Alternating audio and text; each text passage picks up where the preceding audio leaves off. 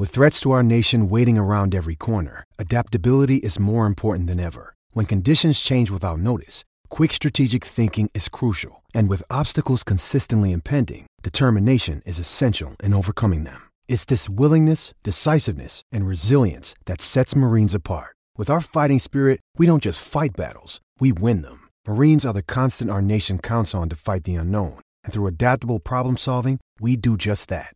Learn more at marines.com.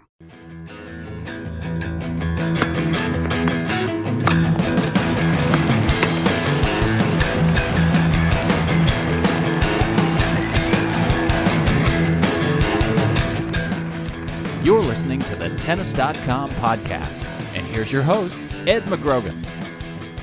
This is, once again, the Tennis.com podcast, a reunion podcast definitely for me and Steve. A long time coming, way too many solo efforts on the show during Wimbledon, although I thought it worked out pretty well. Like I said, probably bring those back during the Open, but in the meantime, Steve, welcome back. How has your summer been? It's been good. Wimbledon was a good 2 weeks, and I just got back from vacation, so it's been good playing tennis as well. What have you been reading? Actually, I know you're a very well-read man. I thought it would be a good point because I just finished a great memoir, J.R. Moehringer's Tender Bar, and he wrote, he ghost wrote really Agassi's autobiography, Open. I read that on a vacation of my own last week, and I figure you usually have something paperback or hardcover in tow. So any recommendations from you? Did you read Agassi's book? Yes, I read that first before, and then that's how I got to realize who Moehringer was. I love both of them. Yeah, I thought Agassi's book was good. One of probably the best of the ghost-written autobiographies. I mean, one of the things I've been reading this week, an interesting book. It's a tennis book. In fact, it's about Arthur Ashe's coach, Robert Walter Johnson, called Whirlwind. Just a whole history of black tennis history that people may not know, that's never really been talked about widely. When we talk about tennis history, sort of like the Negro Leagues in baseball, there's this whole, other tennis history that really hasn't been promoted that well about tennis. But the players sound fascinating. The whole scene sounds fascinating. So that's been a fun thing to read, the last week or so. Yeah, and I know we have some things in store for that, but and one of the reasons is that the American Tennis Association actually this year is its 100th year, and that's a thing definitely worth celebrating too. Yeah, started in 1916, so they'll have celebrations for that next year, and they're trying to build a permanent home the same way the USTA has plans for one in Florida as well. Right. Yeah, and like I said, the vacations wrapped up last week. Although you could be forgiven, I think it's tough with the tennis calendar. It feels it does feel as one of the slower weeks of the year. But then, and that goes for last week as well. But when you do just take when you dig in and look, and there's 5 tournaments, 6 tournaments, none of great value points-wise or necessarily even prize money-wise, but there are so many players, of course, who the second week of Wimbledon is not in the cards for them, and we see a lot of those players come roaring out as soon as the last ball was hit on grass, and as you say in your piece that looked over all of the events this week, I mean, it's almost fitting that it's on pretty much every type of court all over the world, and we get this sort of a season that isn't really one. It's kind of a mishmash, but there's a lot of tennis still going on.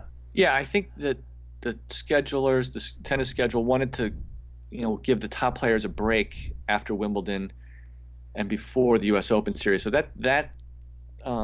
that period between those has gotten longer over the years before the U.S. Open series gets started. So that's had this allowed this sort of opportunity for a little clay season in Europe for all the other players who might not, like you said, didn't make the second week of Wimbledon or need the points, need the money.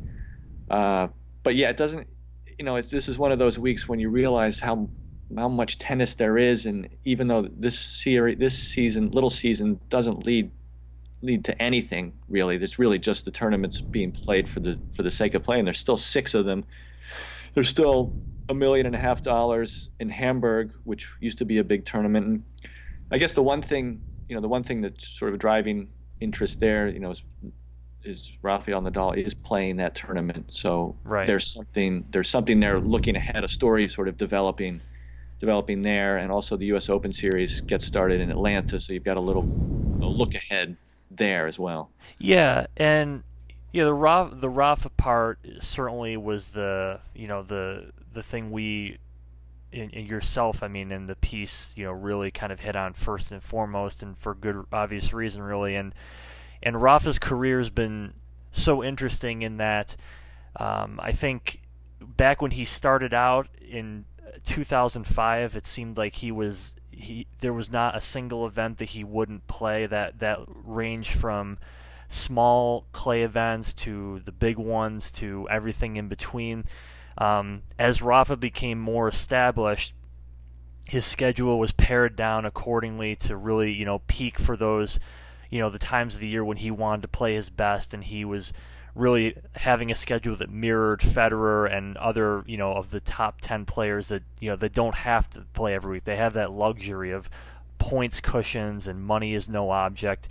And in recent years, you see Rafa now playing not only events, like this to really get some more match play. That's, in the end, that's I think what this comes down to is just he's healthy, but he needs matches, plain and simple. And, also earlier in the year, he's actually gone and played South America in February the past couple of years now, and it's another, I think, evidence of another stage in Rafa's career where he is. Yeah, he's gone, he's using his clay skills, his clay sort of base more, going to South America, now going to Hamburg, obviously a friendly surface for him.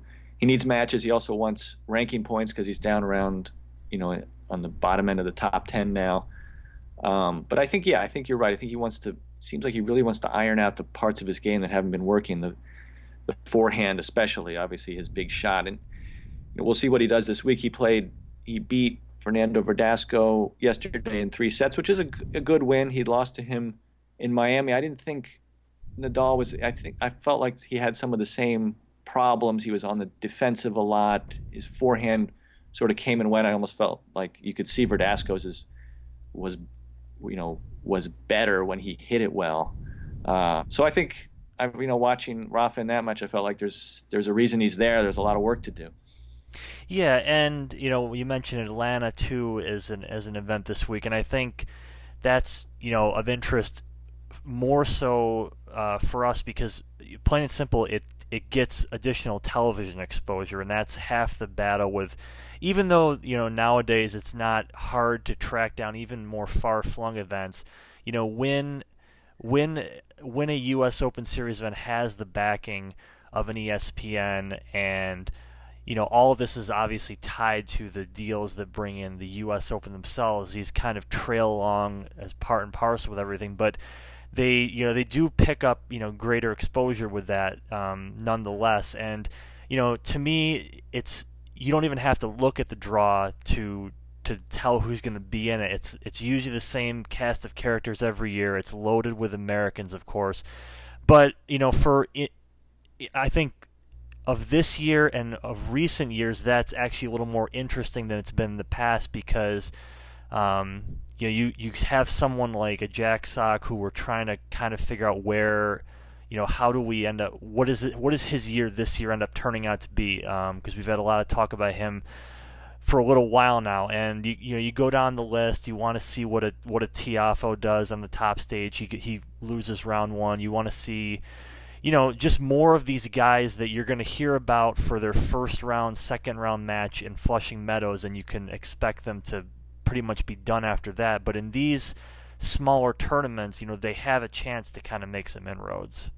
Yeah, this is a chance to see, the Americans in a main draw ATP tournament. TFO, he took Sam Groth to a tiebreaker in the first set. That's not bad for a teenager. Marty Fish is going to retire at the U.S. Open. He lost to Duty Sela, but he'll be obviously be a story to follow for the rest of this summer. Just his whole career story is of interest, and like you said, Jack Sock, where does he go? This should be really the prime part of his season. And John Isner, who seemed to make some improvements in the spring. Will that hold up? He's won this tournament the last 2 years. So, for American tennis fans, this is a decent start to the summer season. Yeah, and as for the women, I think one thing that has happened, with this, the way the tournaments have been structured in the summer is, and we'll get to this really next week, but you often do see a very strong field that comes to Stanford, and we'll play that event.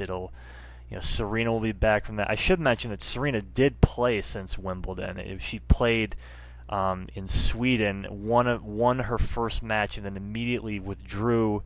I think after a practice session before her second match. So she still hasn't taken a single loss besides the one to Kvitova this year. I believe she's 40-1. So she'll actually be back, the following week, along with a pretty strong field. And then, the momentum really picks up pretty quickly because you go right in from those events to Canada and to Cincinnati. And by that point, you're pretty much, in New York, for really the be-all, end-all for the majors. Yeah, I think the women's tour doesn't do much this week. The men have these decent-sized clay court tournaments in Europe, or the women, there's not a lot. Elena Yankovic is in China, she'll find a way to play anywhere. But yeah, I think it really starts with the women in the U.S. when they get started again in August. Yeah, and I thought that might be because of, I think, really the kind of the level of tennis that we won't really get to take a lot away, I don't think, until the later days of this week from these events. But I thought I would take this time to kind of sort of remind everyone, hopefully not tell you for the first time, because we've had it on the site for a long time. This year is the 50th anniversary of Tennis Magazine, and Steve really has been producing a series of 50th anniversary moments, the 50 moments that the best, define the sport really, and I think more so its place in American culture, really, sports culture for sure, and even beyond that. But we put out one of those pieces every week on Thursday, a little throwback Thursday, if you will, for that tie-in, and we'll keep that going through the end of the year. And one thing I wanted to mention about Serena is that the last batch of these will come in the most current issue of the magazine, which is on sale pretty shortly. We end this series, or you ended it, I should say, with Serena winning her 18th Grand Slam at last year's U.S. Open. And of course, we couldn't have foreseen where she took it from there. But that major tied her with, at the time, Evert and Navratilova. There's a great sort of anecdote about how Chris Evert, publisher of Tennis Magazine, really put a question to Serena in one of her op-ed columns in the magazine, and in a way, Serena really answered the challenge that she put forth. And I thought that was I thought it was probably my favorite piece of all of them. It ended the series with a lot of finality and a good way to wrap it up. But I was just kind of wondering, what your favorite really moments were that you wrote about as you were going through the history of the game. Yeah, I mean, it was quite a project to write. Each of these moments could have been much longer. Could be a little small book of its own. When you talk about the tennis in terms of culture and sports culture over the last 50 years and the history of it.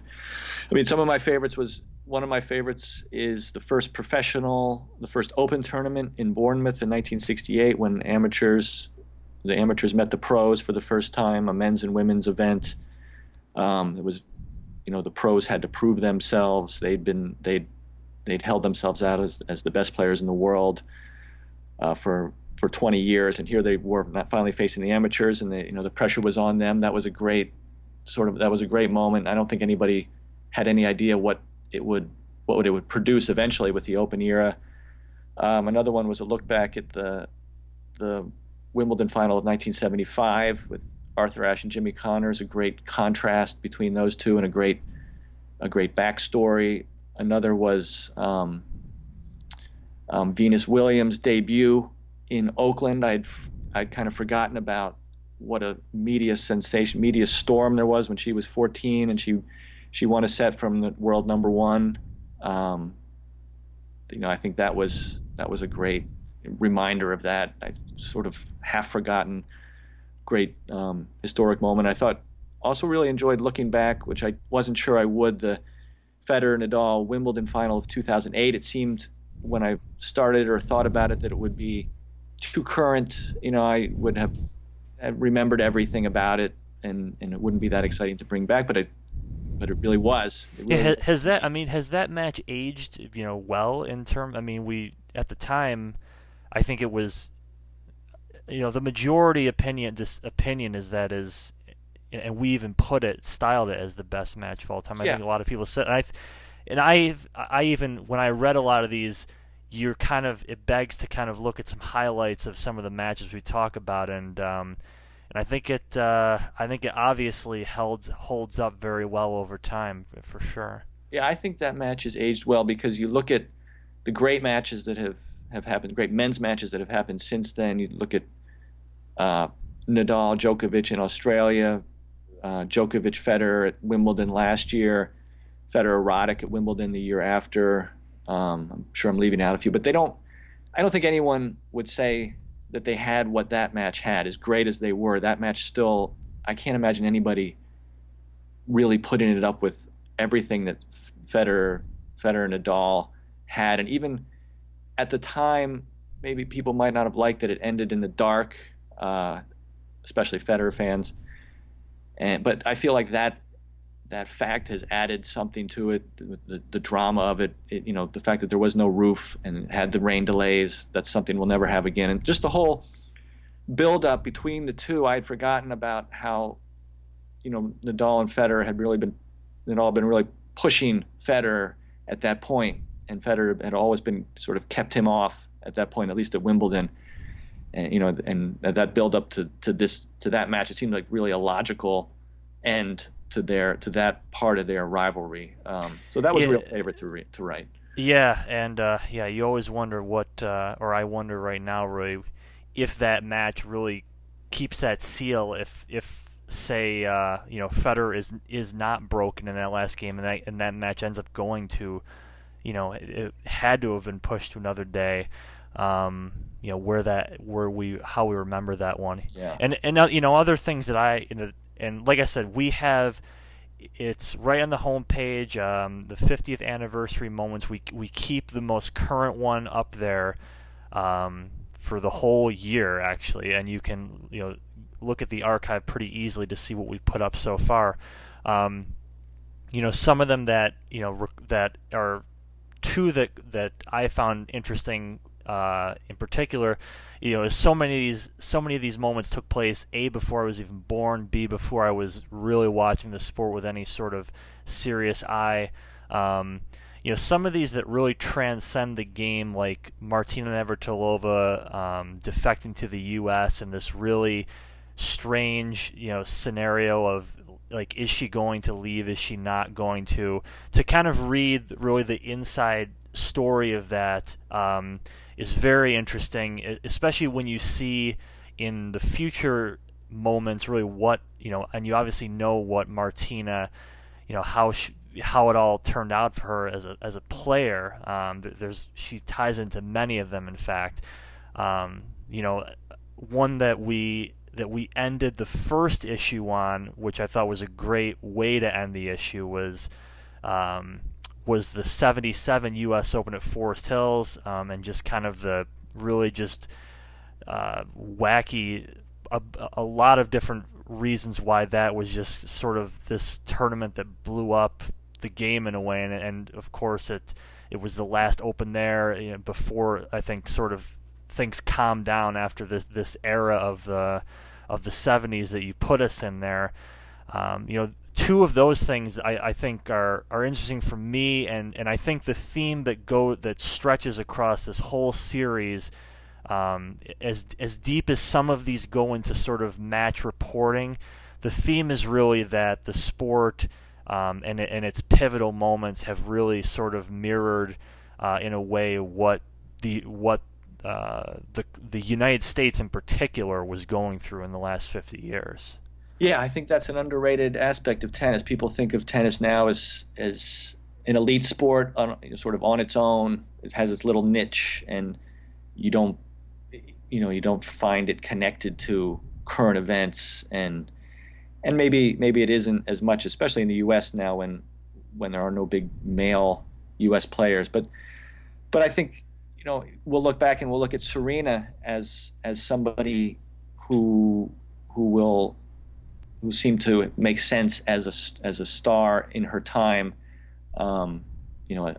She sort of fit the times as well. I think it's still true. I think it was definitely true in the 60s and 70s that the tennis, fit the times and was an integral part. With Billie Jean King and Arthur Ashe, it's hard to think of a sport that's produced two people who sort of transcended their sport more than those two men. And I think when we look back at Federer, Nadal, Murray, Andy Murray, and Serena, I think we'll see the same thing. And I think tennis doesn't get enough credit for that, for being something that mirrors the society at large.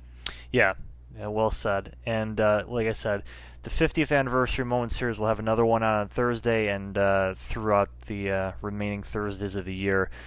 Please check those out. They're well worth your time. We even run the extended versions online because, like Steve said, each one of these could be very voluminous in what there is to write about it. So, on that note, I'll let this podcast go, and we'll be back next week, of course, with some results, of course, from these events we've been discussing. We'll look ahead to next week's Stanford and the like. So for Steve Tigner, this is Ed McGrogan at the Tennis.com podcast. You've been enjoying the Tennis.com podcast. For all the latest news and events, head over to Tennis.com.